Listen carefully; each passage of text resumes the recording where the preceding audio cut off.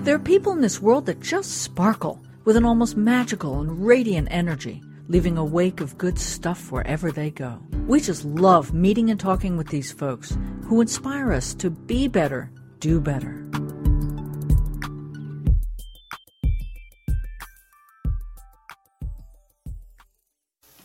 Okay, we are back with the silly, sassy, spiritual sexpot, Jenny G. Perry. Hi, Jenny.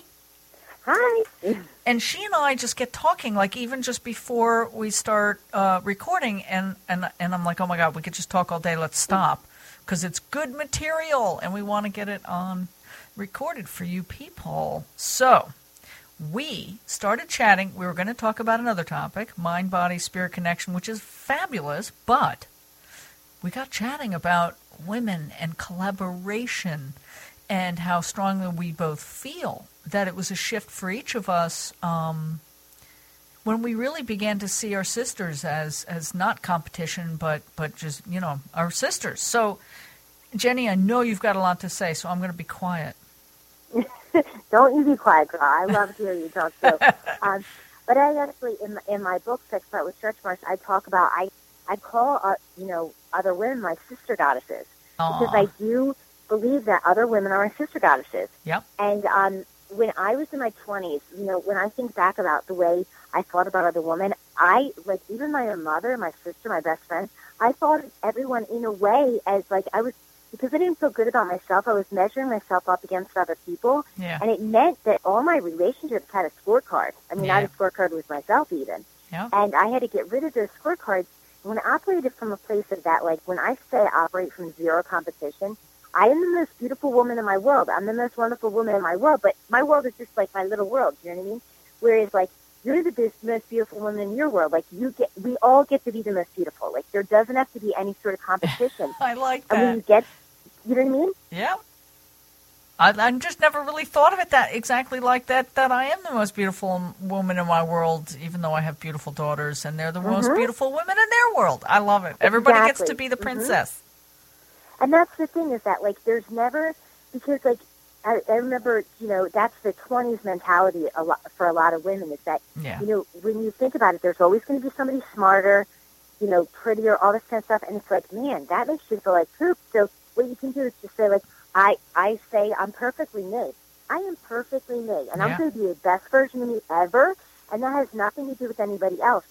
So when I operated from that place and really started getting, into a more sacred connection with myself, I was I want to put good energy into other women and, uplift them. And my mission is always to uplift, inspire, and empower other women. Yes. I mean, that's that lights me on fire. I want to reach millions of women with my message where I want them to, know that their dreams are possible. I want them to know that, they can love themselves and almost give themselves permission to step into that because, a lot of us, if we were to say, I feel so beautiful, a lot of women would never feel brave enough to say that because they're afraid of the way women are going to judge them and everything. Right. But when you really start to form, soul sisterships, those girls, they want you to toot your own horn. Yep.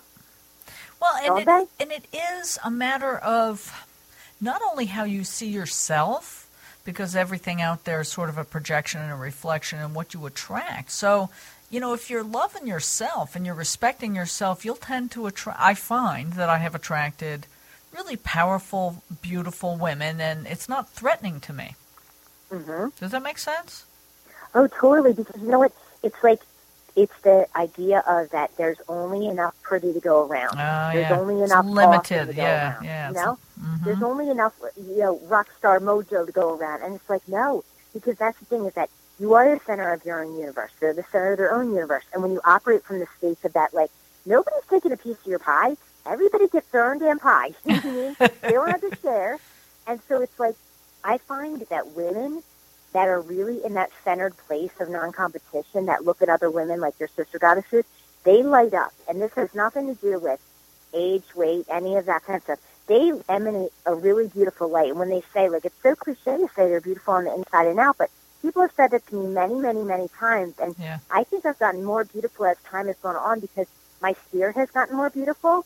So, that's what people have picked up on with me. Yeah. Because, as you get older, sometimes you can see on someone's face how closed their energy is or how open. Yeah. And if someone's loving, like, you just see it on their face. Yeah. And you want to be around them, you know? Yeah. And don't you want to be the kind of woman that other women want to be around, like that they feel so good in your presence? Like, I think that's an awesome thing. I think it's a great asset as a woman to be that. I think it's an aspiration. Like, I want to be that person. I want to be the person that everybody feels comfortable and safe and you know, whatever. Yeah, I'm working on it.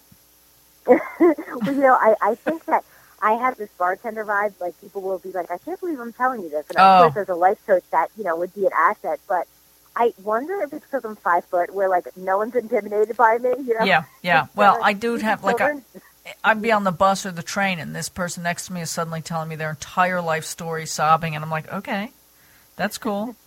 Is there anything I can do to actually help you? Yeah. But you know what's funny is that I wonder if there's just, some people pick up on, like, that kind heart, like that being open, like their open-heartedness, like they, because I think that sometimes people will tell me things because they know that I'm not going to judge them. Yeah. And that's often, like, when I have some coaching clients that are very anonymous, you know, like they don't want people to know that they're getting coaching or any of that. And it's because some people, they're really, unfortunately, they're afraid of what their friends are going to think. And you really need to take a look at, is that your projection on them? Yeah. That you're just assuming that? If it's not, if your friends are not nurturing you, who are threatened by anything that you're doing, you really need to look at the kind of friendships you want to create. Yeah, yeah. Absolutely. And, gosh, yeah, I was going to say something and it just evaporated, but, you know. That's a mommy brain, isn't it? It's that's like, mommy, where does that go? mommy and Yaya brain. I now have grandchildren living here. Exactly. But, you know, my friendships have deepened as I changed. Yes. And some of my friendships actually, I blogged about that for Elephant Journal, about, like, when your friends are no longer your friends, and how when you, I remember reading about the law of attraction at first when The Secret came out, and then I went on to Abraham Hicks, and I was actually really scared that some of my friendships were not going to be the same, and I was like, who am I going to lose when I really step into who I really am, instead of being, like, gossipy and, like, chit-chatty and, you know, all that baloney. There's, like, one-dimensional friendships. And I did have some friendships that fell away, you know, some of the mommy friends from school and stuff. And it was really hard at first because I kind of felt like I stuck out. Right. But then I actually used that as a gift, where it's like, if you're going to be a pioneer sometimes in your field, not that I feel like I'm a pioneer, but, like, if you're going to stand out on a stage, you sometimes have to stand out in real life, you know? Yeah. And you'll always find a new tribe. Like, sometimes you leave the one tribe, and your friendships are not always going to be lifelong. And that's something, I was always such a loyal friend, so I was like, we're, you know, friends forever. But some friendships are floaty. They're, you know, they're going to float in, they're going to float out. Mm-hmm. You know, and that's, I think, difficult for women sometimes. But you have to realize some people are really great for you, and if you don't feel that connection with people sometimes, you need to distance yourself a little bit and see, I wonder what other awesome connections that I can have, instead of feeling like you're losing something.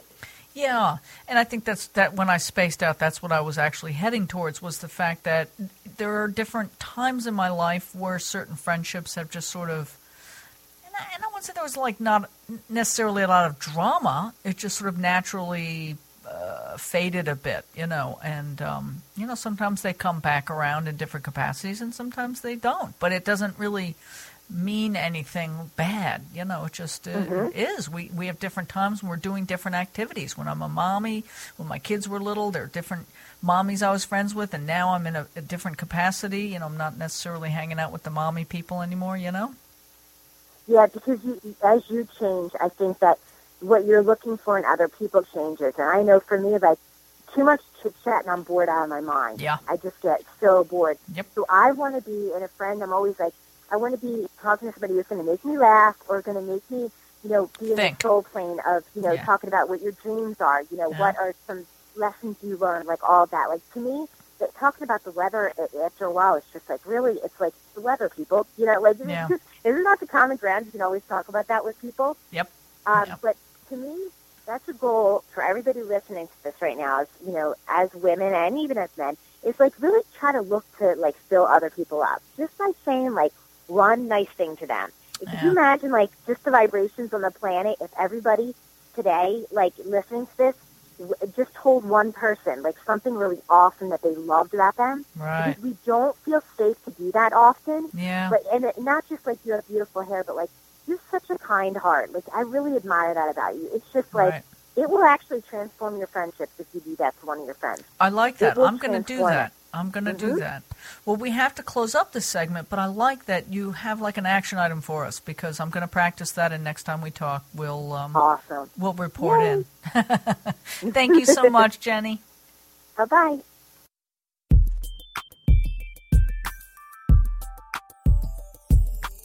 We hope you're feeling the sparkle. Go out there and light up the world. As Dante said, even a little spark may burst a flame. For more inspiration, visit thegreendivas.com and listen for this and other shows on gdgdradio.com.